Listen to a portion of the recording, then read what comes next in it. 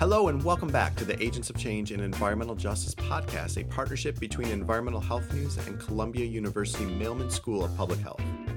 I'm Brian Binkowski, Senior Editor at Environmental Health News and the editor of Agents of Change. We hope you are enjoying your summer, finding time to relax, decompress, practice some self-care, maybe catch up on some podcasts. Hopefully our podcast is part of that routine, and if we are, please subscribe wherever you get your podcasts and see how you can support this program at agentsofchange.nej.org.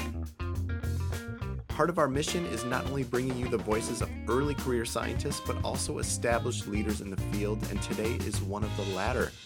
My guest is Dr. Diana Hernandez, a tenured associate professor of socio-medical sciences at Columbia University's Mailman School of Public Health. She talks about her work on energy, equity, housing, and health, and how she's investing in the Bronx. Enjoy.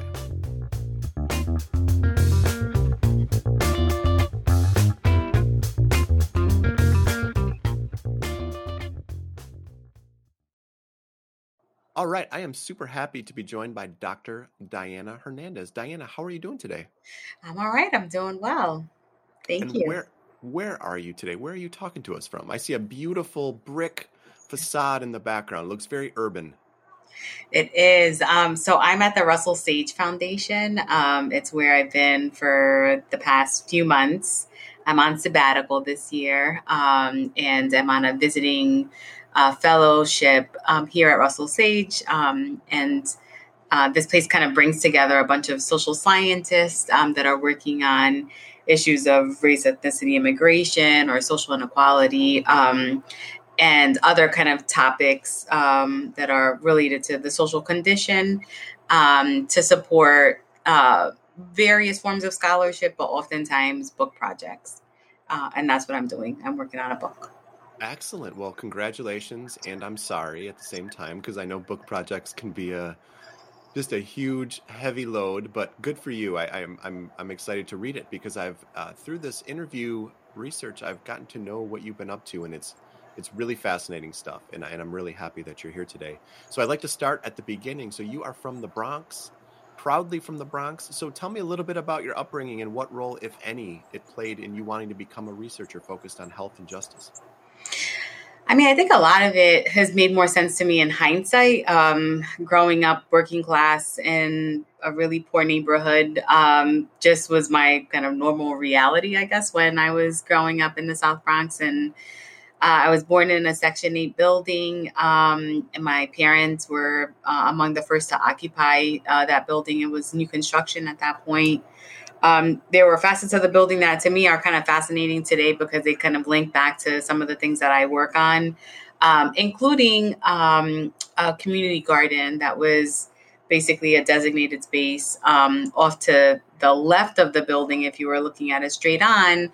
And my father being a migrant from Puerto Rico, and with, a bit of a kind of agricultural background, like he had his little plot of land in the garden and would, I guess he would grow peppers and other things and make the hot sauce that he would ultimately put on my finger, my thumb, so I could stop sucking it. But that's kind of besides the point. And I don't know that needs to be part of this this kind of discussion, but it's all the things that some of the things that I remember. But the other pieces of my kind of life, I often think about my life as kind of by place, and not place just by zip code, but also by the address. And that's a lot of how I think about my research. So I went from a building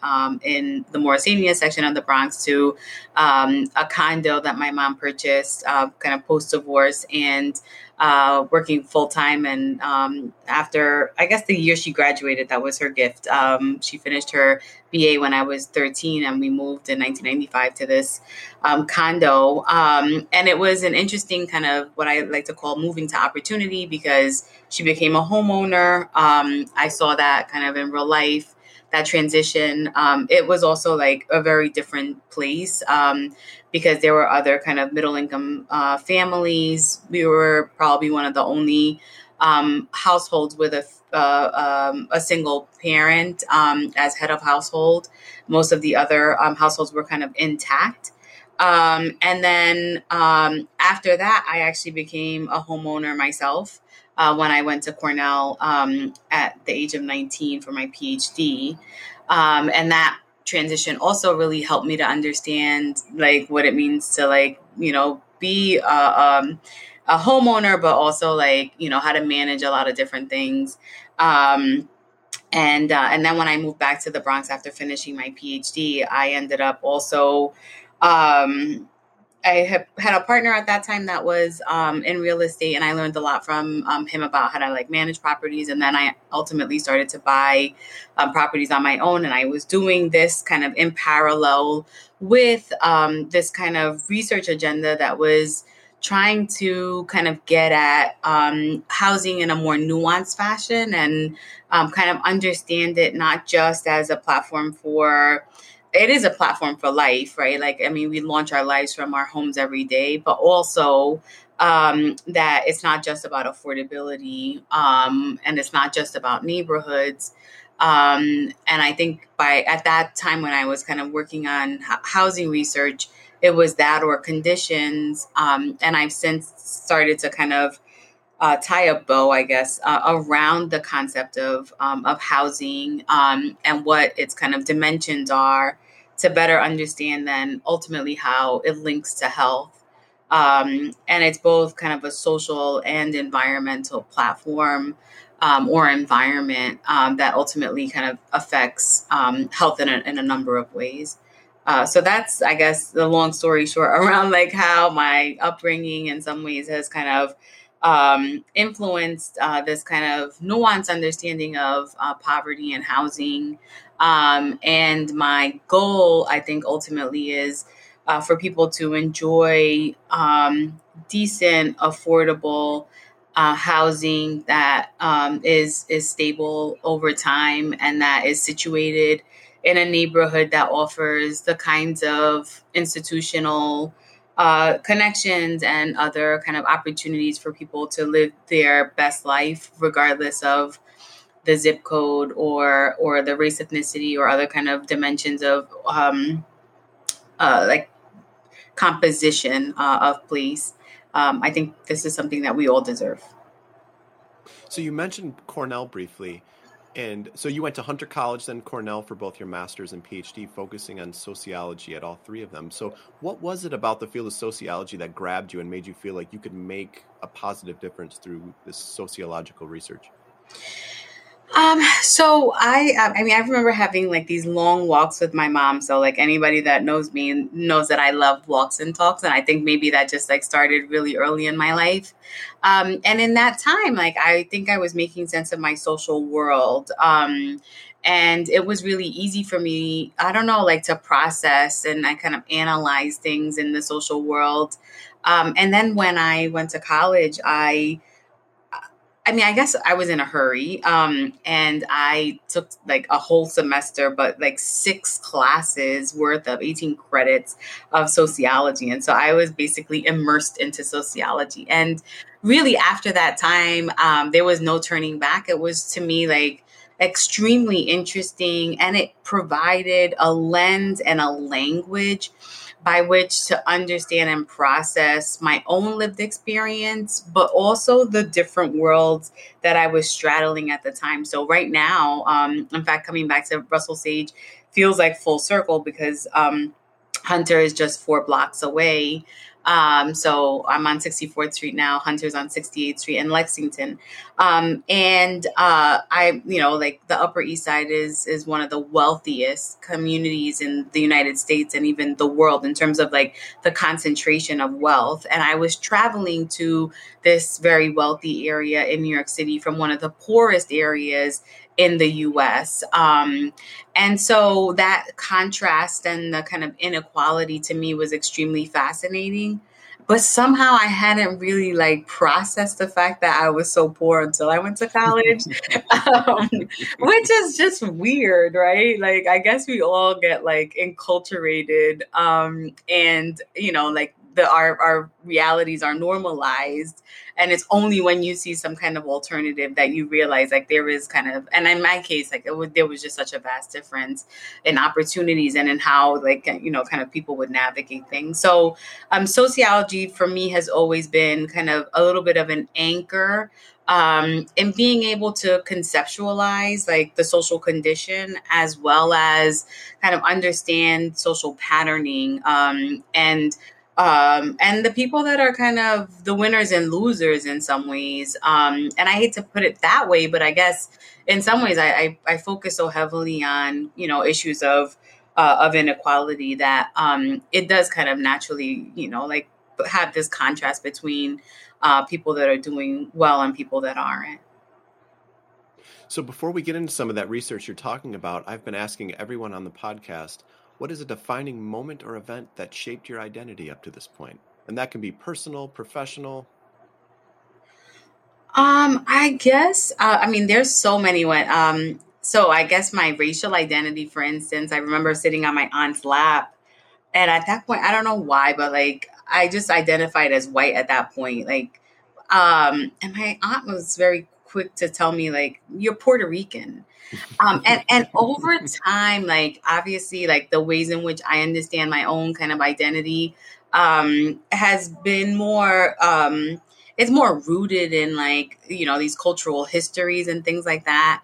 But I'm so happy that, she sat me down and was like, just kind of like told me the truth. Like, I'm just Puerto Rican, and that was great. But I think I identify as a boss, not because I'm like the best manager, but I do understand that I am a visionary, and that I am gifted with the power of inspiration. And to me, that's what leadership is about bringing people along so that they start to see the world in a way that you see it. And I actually learned that from developing housing, because I love the fact that I could take, something that was dilapidated and vacant, and underappreciated, and invest in it in all these kinds of ways, but really kind of set a vision for what it could be, even when, long before it was that. And so I've been really kind of fortunate to have this like parallel existence as a housing practitioner, because that has helped me to form this identity as a boss. I try to live up to that, but I don't know that I'm like, I'm that great. But it's something that, because I was successful in doing it in this one realm, I do feel like that kind of carries over into other dimensions of my life and my work. Well, I can say that everybody I talk to about your work, the idea of you being a visionary, you are not the only one that holds that. That came up a lot, and in people I spoke to in getting ready to talk to you. So about I do want to talk about your real estate, because I find that fascinating. But let's start with some of your research. So you focus on the intersection of energy, equity, housing, and health. And you're one of the kind of the foremost researchers exploring energy insecurity. So I think there was an incredibly kind of painful example of this in January, right there in the Bronx, where you're from, when a faulty space heater caused a deadly fire. This is just, a few weeks back. So can you walk us through what that term means in your research, that term energy insecurity?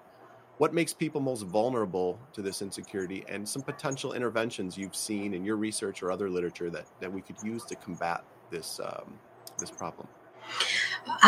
So I like to kind of at least start with the idea that recognition is the first step to justice, right? We can't correct for something that we can't name and that we can't identify as a problem. And I'm fortunate because I listen and I trust people. And I came to understand this problem of energy insecurity because I observed and I listened to people that were like dealing with this, ultimately this hidden hardship, right? Like this thing that, kept them home, and they were cold, or they were like totally nervous about their bills.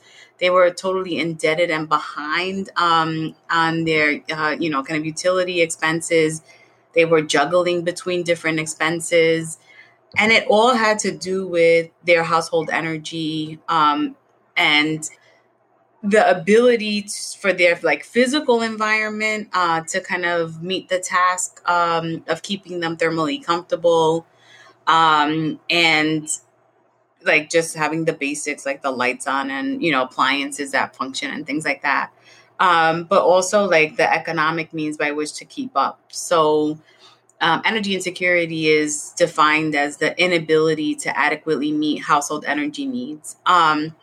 And as my work in this space has evolved, I've also kind of started to think that it's not just about the dynamics that are happening at the household level, but it's also the kind of issues around the energy infrastructure and systems that exist. And also like these more macro level factors, of course, the kind of economy and things like that, but climate change, right? Climate change is adding pressures to the energy system. It's also adding pressures to households so that more people are actually can be considered energy insecure, and that are not poor. I think about people like the folks that are impacted by the wildfires in California. And you have extremely wealthy people that are kind of being shut off preemptively because the utilities play a large kind of role in creating and then exacerbating these wildfires. So there's this kind of interplay between energy systems and climate change.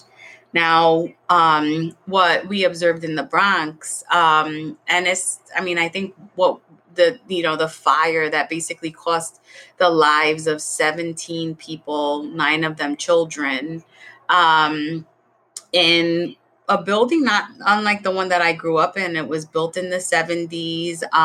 It was part of this resurgence of like building the Bronx back up, like after the kind of fires that were set, sometimes intentionally, sometimes just by kind of, like lack of maintenance and things like that. But it harkens to this idea that there are people that are coping with inadequate conditions, thermal conditions in their buildings, and rely on alternative heating, like the alternative heating methods. Sorry, like the space heaters or ovens or stovetops to keep warm. And in this case, the space heater was on incessantly. There were also issues around the fire alarms. They would go off so much so that people kind of like learned to ignore them because they were false alarms.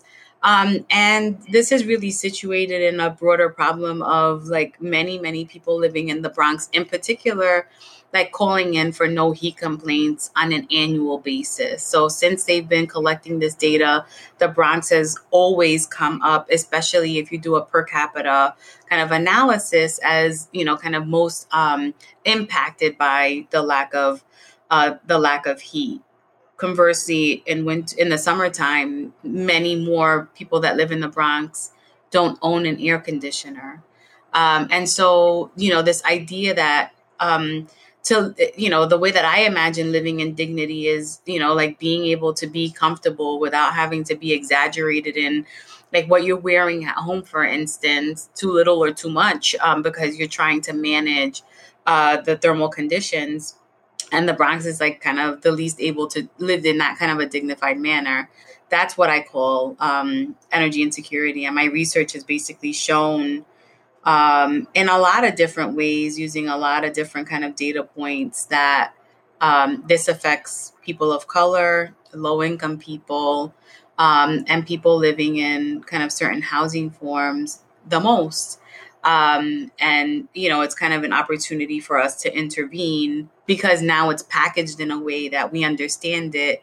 So then we can kind of plan policy and programmatic interventions accordingly. So another leg of this kind of table of research that you look at is housing, and I think most of us have a relatively limited view when we think of housing. But in your research, you've pointed out that healthy housing spans. You mentioned these 4 pillars: conditions, cost, consistency, and context. Can you talk about these pillars and how they interact to influence health and health disparities? Yeah, so the four C's of housing: conditions, cost, consistency, and context, are really all about understanding the economic aspects of housing, right? It's also about understanding environmental quality, so those conditions. It's also being able to process like displacement and those factors that might displace people that are happening at a larger scale, like gentrification, or some kind of a climate impact, and then the idea of like kind of getting people back into those neighborhoods is a problem, or evictions, right? That's within that consistency pillar, and then neighborhood effects. So the idea that people could actually like live in a safe neighborhood, in a neighborhood that has good schools, that has grocery stores with healthy and affordable food, that just has like kind of the amenity, green space, like amenities that make it livable and also healthy. And at any one point, some of those issues there's tension, right? So sometimes affordable housing is in a neighborhood environment that isn't really set up with a lot of opportunity in different forms, or that affordable housing is probably sometimes often having kind of conditions issues. So it isn't the healthiest environment. And the other tension is really about like if you're challenged around affordability, your opportunity to like stay voluntarily in that place without being displaced or forced out is more challenged. Those again, that packaging of housing and understanding it in that way also helps us to understand not just the usual suspects around health outcomes, so such as asthma, for instance, or chronic stress. Right. I mean, people that are burdened by like affordability challenges, or the cumulative burden of all of those things combined, are just carrying a lot. And so, of course, they're feeling more stressed. I mean, in the context of a neighborhood environment that doesn't feel welcoming or safe, or, doesn't, I mean, that literally means that your home environment is that much more important. There's a lot more reliance on that. If there's lead exposure, all of these things basically there's like all these pressure points. And so my work has really, at least conceptually, started to paint a picture around the links between these pillars and a number of different outcomes that can come of it in the physical form of health, including like, general health status, hospitalizations, emergency room visits, these kinds of things, as well as mental health. And because we can't disconnect mental health from physical health. Public health I come at public health as a sociologist, so I think a little bit more upstream, if you can even see that as a pattern. So I'm not committed to an outcome, a health outcome. I mean, a lot of the ways in which NIH, for instance, is organized is around a disease state.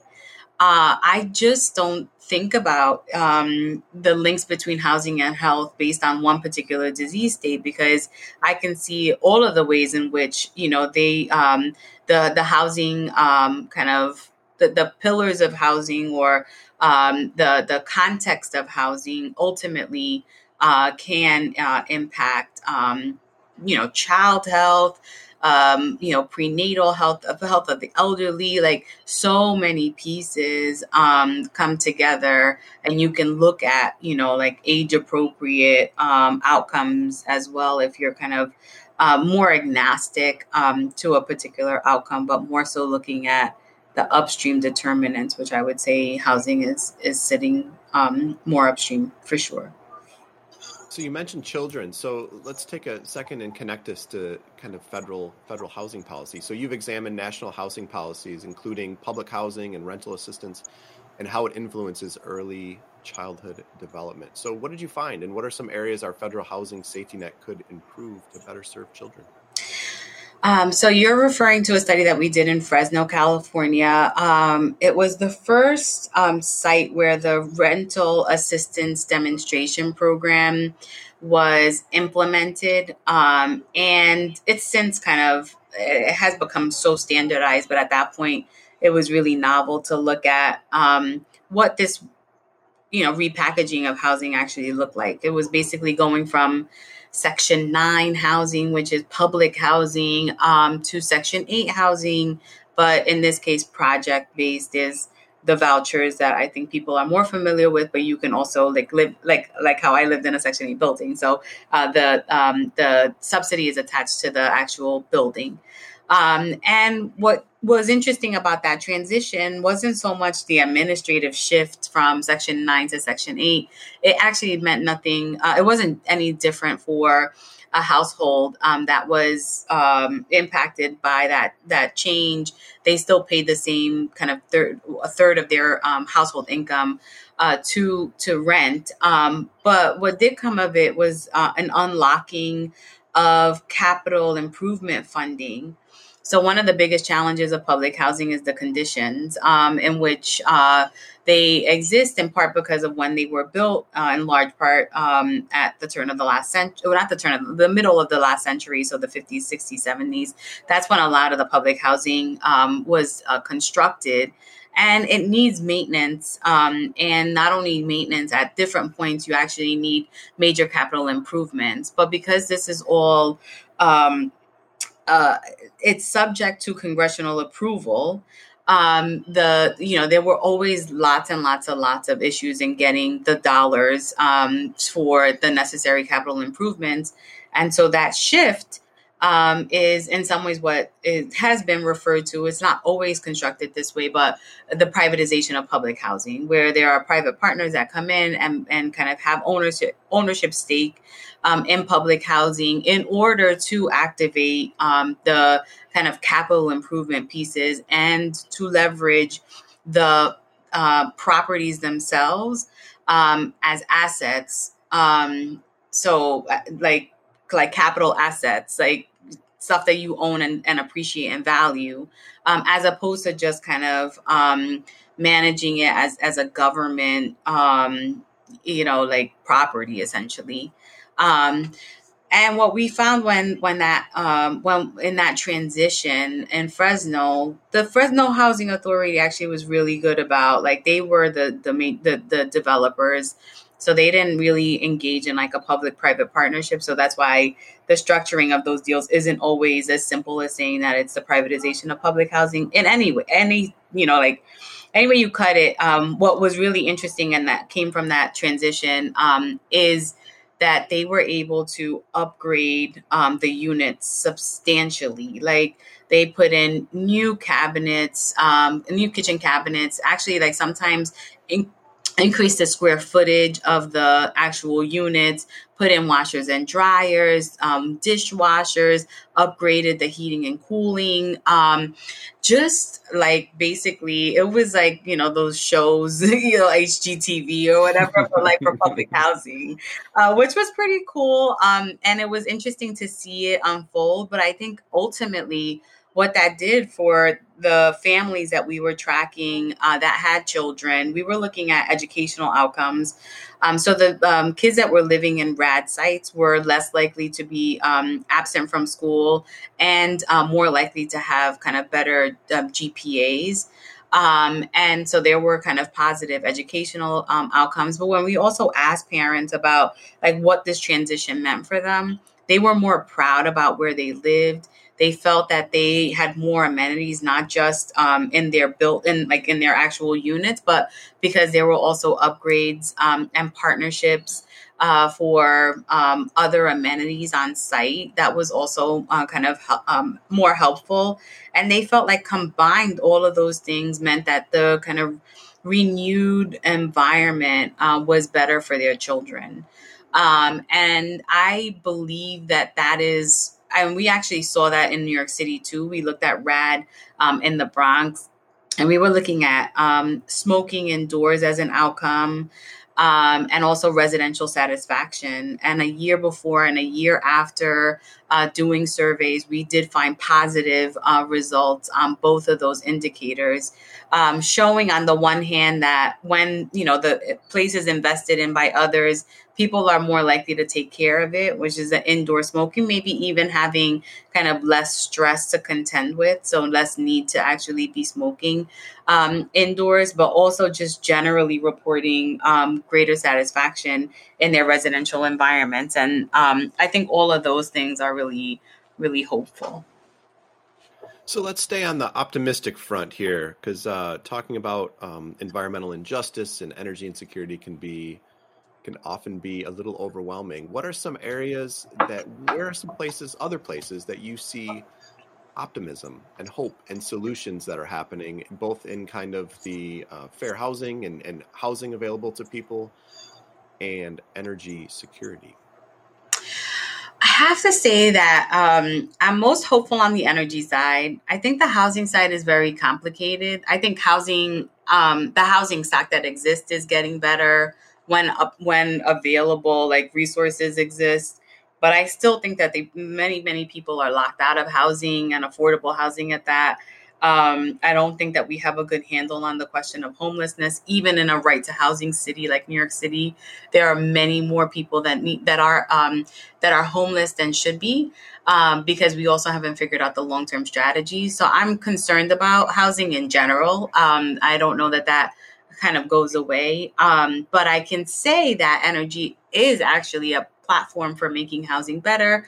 A lot of the issues that people have in their homes have a lot to do with energy efficiency, and with the kind of energy performance. So how do you make a home habitable, especially these days, that you're able to kind of turn on the lights and have the heating and cooling that you need? That's one. It's not the only, but I think it's a really important and big aspect. And I think that there are like new investments that are happening within the energy space to improve the infrastructure of buildings and homes.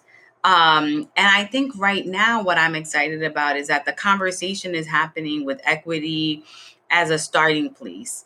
10 years ago, I mean, I published my first paper in 2010 on this whole issue of housing and energy. And I'd been kind of thinking about it for a little bit longer than that. So, I mean, let's talk about it as a decade and a half endeavor. It's kind of interesting that we talk about energy justice and we talk about the question of just transitions, I think now in such a present and upfront way.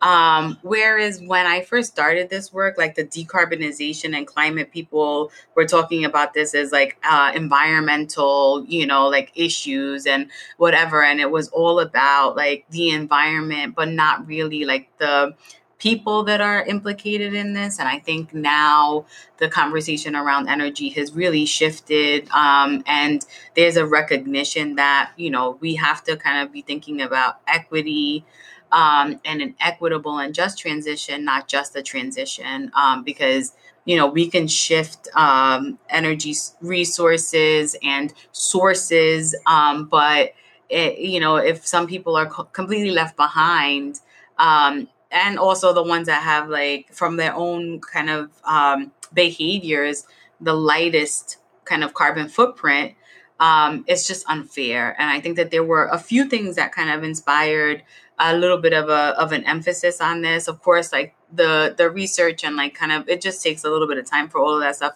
to pick up. But obviously there was like all the pressures around George Floyd. I mean, I think that kind of opened up the need to be thinking about racial inequities and all of the ways in which people of color, Black people, Indigenous people, Latinx, like just the whole gamut of people of color are just having challenges in like just being. And police brutality is one example of that. But there are so many other examples. And I think that, it was kind of this opportunity for people to start looking within and to start making commitments about justice. I'm not going to necessarily say that all of those commitments are full of that they will be fruitful, but I'm happy that at least it's, like top of mind and tip of tongue, because that's really, I think, progress compared to where we were not too long ago. Yeah, and I mean, the summer of 2020, it also got a lot of people that were working on justice and race issues together. Maybe they were operating in silos. Maybe it was economic justice over here and environmental justice here, police brutality and criminal justice reform. And it seemed like, at least from my point of view, that a lot of them started coming together, those groups, those activists, those researchers, and saying, no, this is all connected. This is all part of the same problem. And that seems like it's gotten the snowball growing and moving a lot faster to me. Absolutely. Yeah. I mean, we need the kind of those exponentiating forces to come and just say, like, people aren't just suffering in this particular way. They're suffering in a lot of different ways. And there's a lot of room for improvement. And there's more so if we actually kind of come together on these issues. And so, yeah, I agree with your assessment that, there is this kind of force multiplier that happened in 2020. And I think also other people, I think really what happened in 2020 was that, people started to connect the dots, like, let's say, like the social justice community and stuff like that. I think also people outside of that community started to kind of look within and say, like, what are we doing that contributes to this? And that's important because power flows not just from the powerless trying to get attention, but also from people that possess power to be willing to interrogate the ways in which their possession of this resource is contingent upon other people not having it, and also where they might need to give up a little bit of those privileges in order for there to be just a bit more equity and a bit more justice. Because the plight for social justice can't just be about people that want more without also the engagement of people that have more. Right. And so on this optimistic tip, we mentioned this earlier, you mentioned some of your real estate work. So full disclosure, Diana came and talked to the Agents of Change Fellows and talked about this. And it was the first thing as a journalist that went off in my head. Oh, that's interesting. This is interesting stuff. So in addition to all of your research work, you've gotten involved in social impact real estate in the Bronx. At least it was described on your professor researcher page there, which I really like the way that's put. So tell us, what is social impact real estate and what have you done there in your native Bronx with it? So like I said, there are different iterations of social impact real estate. I think the big developers, like, the people that do like low income housing tax credit deals and all that stuff, like they think about what they're doing as social impact real estate because they're providing housing, like affordable housing. One could debate how affordable it really is, but like that's, I think the big umbrella and more than likely how people are, might be kind of thinking about social impact real estate. I think of myself as like a proof of concept person. And by that, I mean, like, what if more of us that have options about where we live basically chose to live in neighborhoods that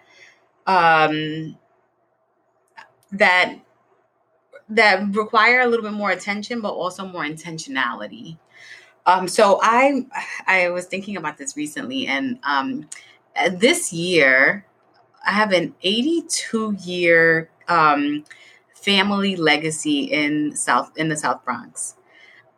So my grandmother came in 1940 as a Puerto Rican migrant, and she was really kind of part of the first wave of Puerto Ricans leaving the island for kind of better opportunities in the Bronx. She was 16. She came to help her sister out as a caretaker for her nieces and nephews. And she was a Black Puerto Rican and had all kinds of, in the U.S., understood in that way. And so there's a story, and I can't verify because my grandmother has since passed away, but that during her honeymoon, she and her husband went to Chicago, but he was processed as a white person, and she was processed as a Black person, and it was very much in the Jim Crow era, and they had to like, you know, like separate in the restaurant, and like how heartbreaking, right, to be on your honeymoon and to have that kind of experience. In any case, with these kind of big and strong roots in the Bronx. When I went to grad school, it was really my first time leaving the city and having to like reconstitute my relationship with the Bronx. And at first, it was a lot of shame. Shame because like now I was like inundated in this other environment in upstate New York where there's like a college town as everything was clean and like just, you know, like ran really like efficiently and nicely. And like, and I was like at this like fancy school for the first time in my life. And like all of the buildings and like, just, I mean, talk about the built environment, giving signals about how important you are. And like this kind of historical embeddedness and all of this stuff, like, it was just, I just was like having all kinds of like feelings about, you know, what was going on. And I think a very legitimate feeling was a feeling of coming back and like kind of processing the Bronx with a certain criticism about how chaotic it was and how dirty it could be and like how problematic, like on a social level it was. And then I started reading sociology books and like starting to think like, well, yeah, that's interesting because, I mean, one of the things that happens with upward mobility is the exit strategy and the idea that you start to kind of align yourself with this more kind of mainstream vision for where to live and how to like go about your life. And I felt like, you know, we were all like that people like me were kind of invested in this idea of these social markers of progress because we then chose the right zip codes and we like kind of engaged in all of this stuff. But what if we turn that on its head? And what if we were the ones that actually like bought up properties and lived in the communities? I always felt this charge to be a role model. Like ever since I was young, I felt, I don't know why, like, but I felt like I needed to be like the person that kids looked up to, you know, like, and then I was like, well, I could afford on my little, like, I guess it was, professor salary to buy, you know, properties in the Bronx and to rehab them. And I've done that. And it was, I mean, I remember like people kind of looking at me like, what do you do? You know, like, and now they just think I'm brilliant, but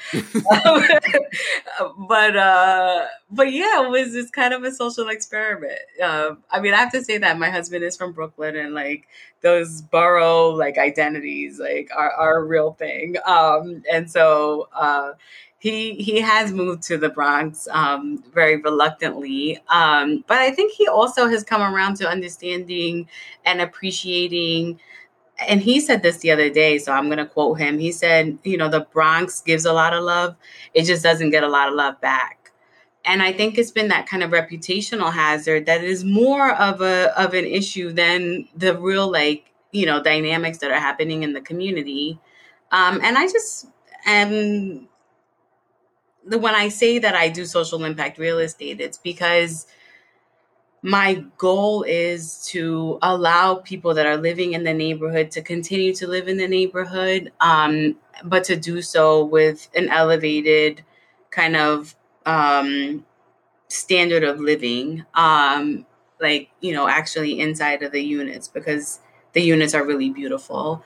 And I really have prided myself in investing my own hard-earned capital. Like if I didn't have my professor job, I couldn't be a real estate person. Maybe people think of it as like the opposite, but it's true. Like at least, you know, initially. And so that's the social impact. The social impact is me living in an environment where somebody like me doesn't have to live, but, you know, kind of intentionally chooses to live, and me making it possible for other people that are in the community to live well, and to enjoy the pillars of housing that I think are important, even as we work on the kind of context piece.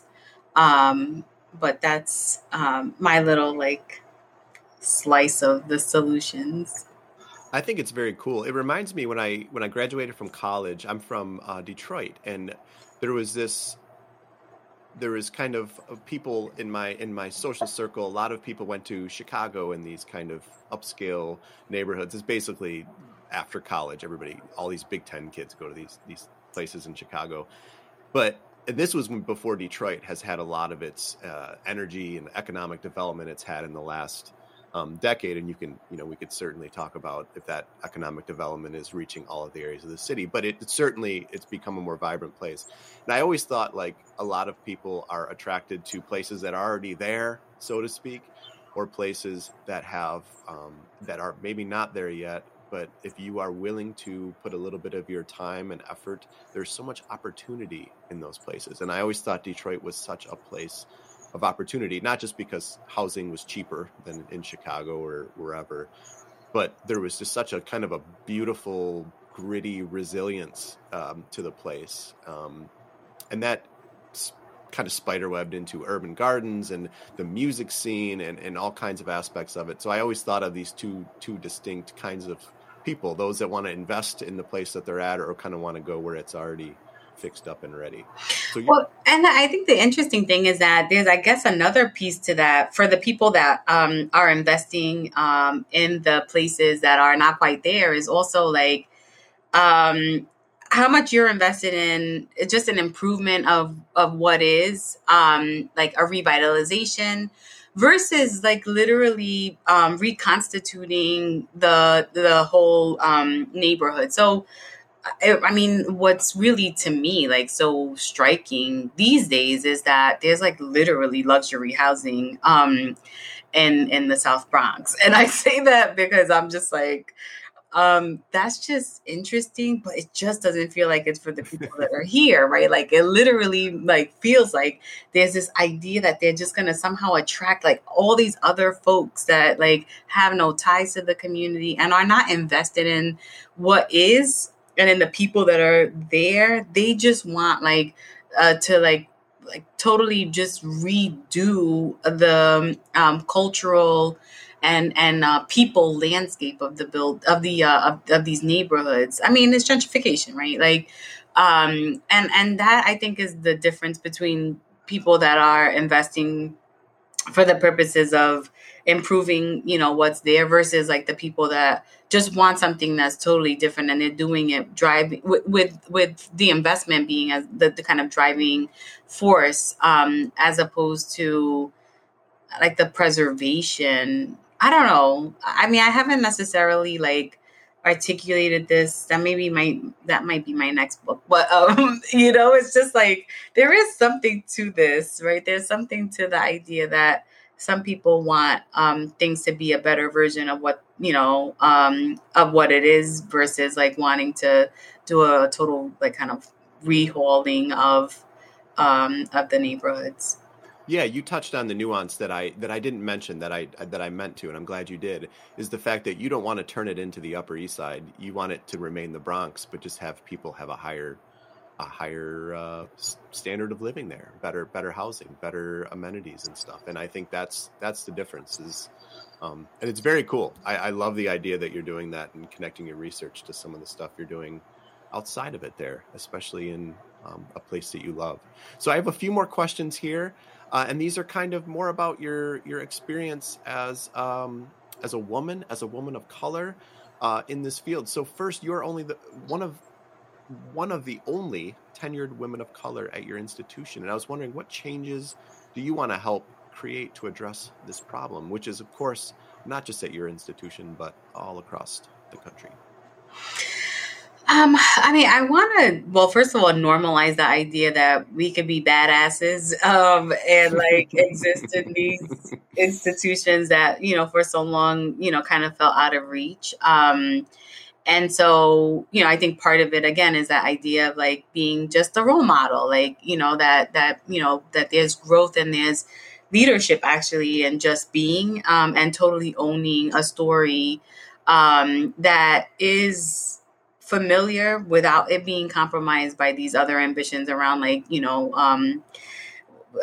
acculturating and kind of acclimating to this mainstream. So I feel like I have an anti-mainstream story, like, and I like it, and I hold that to high regard. But I'm also, especially now, like so committed and so intentional about the composition of my team, and investing in bringing others forward. I just had a lab meeting yesterday, and since I've been away and like the pandemic and the whatever, but like I just have like badass women of color on my team. I'm like, yes, and they all like have ambitions of like going and getting their own PhDs, and I see other folks that.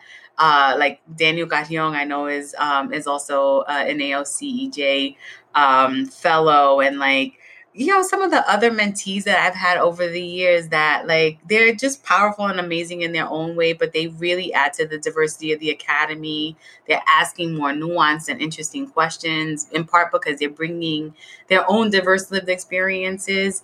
And to me, that's what I'm about. Like, I feel like I have made this turn over to like, I think I've established my research and the importance of the work that I do enough that I can now leverage my scholarship and my reputation in the field to help others come up. Like, I just think that that's kind of amazing. And I'm so grateful to the many people that did that for me.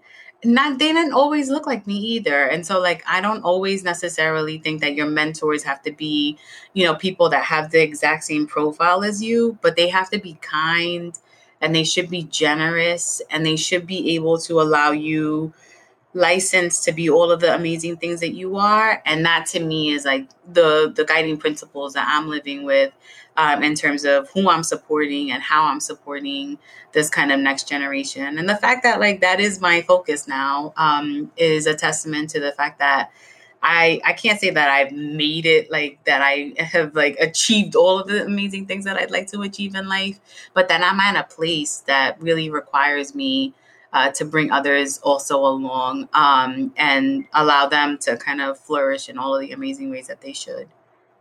I'm glad you mentioned that second part, because I happen to work with a whole bunch of badass women of color at Agents of Change. I think there's 7 or 8 of them. And as an editor now, I've been in this for 10 years, and I'm a white guy, and obviously was afforded a lot of privilege to get where I'm at.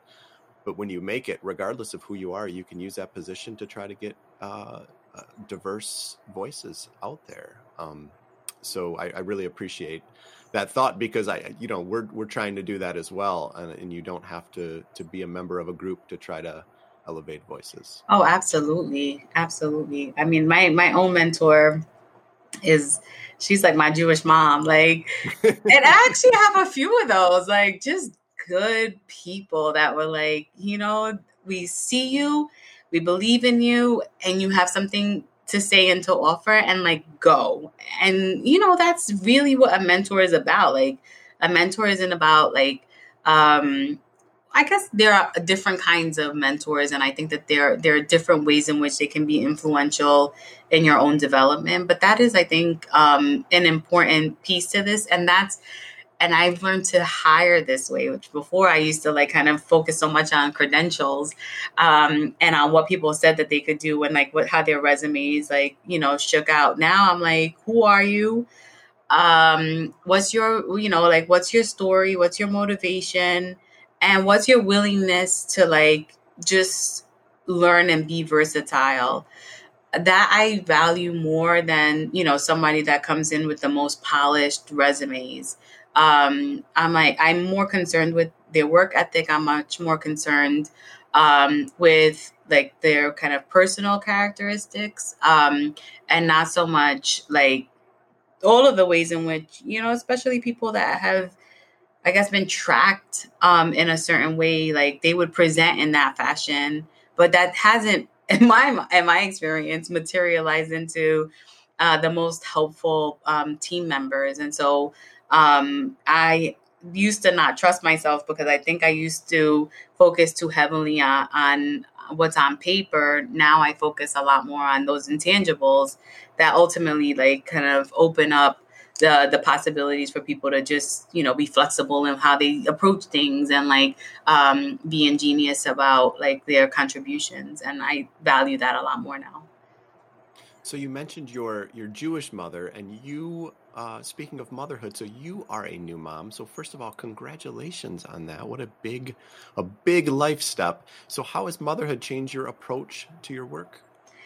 It's funny because as you say that, I'm just thinking about my baby and her two little teeth and how she has another one coming in. And like, it's just like paying attention to the details of another life. And it's amazing. Like on the one hand, there's like new responsibilities. Like yesterday, again, I had this like team meeting. I had to like drop my baby off at daycare beforehand. Like I used to just like, roll up to, campus and like go right ahead into like, my work day. Now it's different. It's, I'm balancing, caretaking and just like loving this like little person who like just is so funny in her own little ways and has like this amazing personality. And I try to share her and integrate like this important piece of my life into like my work. That I mean, maybe because she's only 10 months, and so like I don't know how much that will always be the case, but right now like we just are very connected. And it's a really beautiful thing. And my life, I think, is a little bit more complex now than it ever was. Because I got to the point of, being a tenured professor. I think I'm going to say this, and it's a little controversial, and I just wish that it wasn't the case. But because I didn't have a child, like I was just so dedicated to work, and I, like pushed ahead, and I think our workplaces aren't kind to mothers in particular, and to parents in general. But I can't do that anymore. So now I'm like, I have to depend on other people in a lot of different ways. I depend on the care side. Sometimes like strangers, like I'm putting my child in the care of strangers. But that allows me to, be a full person, because I do, I see myself as being a mom, but also more than a mom. And I still want to be able to contribute professionally. But it's just amazing to like go home to my husband and my child and like, play. And I don't know, it's just sweet. It's just a very, very sweet thing. And I know it's not for everybody, but for those that like kind of choose this route, I would say that there's, I think, a way to do it. I'm still trying to figure it out, but I think that there's also like, I hope, some flexibility in how that works. I don't know that I have all the answers there. I think it's a work in progress. But the enjoyment factor, and just the fulfillment of, for me, like I always wanted to be a parent, and so I love being I love being a professional, but it never. It still felt a little empty for me. It wasn't enough for me to feel fulfilled, but now I feel like I'm just like living the dream. Excellent, excellent. Well, that is so nice to hear. And I've been starting this 3 rapid fire questions where you can just answer with one word or phrase, just 3 of them, and then we can then move on and I can get you out of here. You've been so gracious with your time. So my first one is, my favorite coffee shop in the Bronx is My Nespresso machine at home. Yankees, Mets, or I couldn't care less. I'm a New York fan. Obviously, Bronx, is a working class family, Mets, but I'm a Bronx girl, so I rep the Yankees too. But I guess I'm like not really a sports person anyway, so New York all the way. My favorite comfort food is Oh God, potato chips. excellent. And Diana, my last question that I've been asking everybody, and I have to compile these one of these days because there are some good ones on there. What is the last book that you read for fun? I feel like I have trouble remembering what that is. But it's probably Daring Greatly by Brene Brown. Um, I love me a little self-help book here and there. So that's the last one and The Gifts of Imperfection, also by her. Um, yeah. Excellent. Well, Diana, thank you so much for your time today. Thank you so much.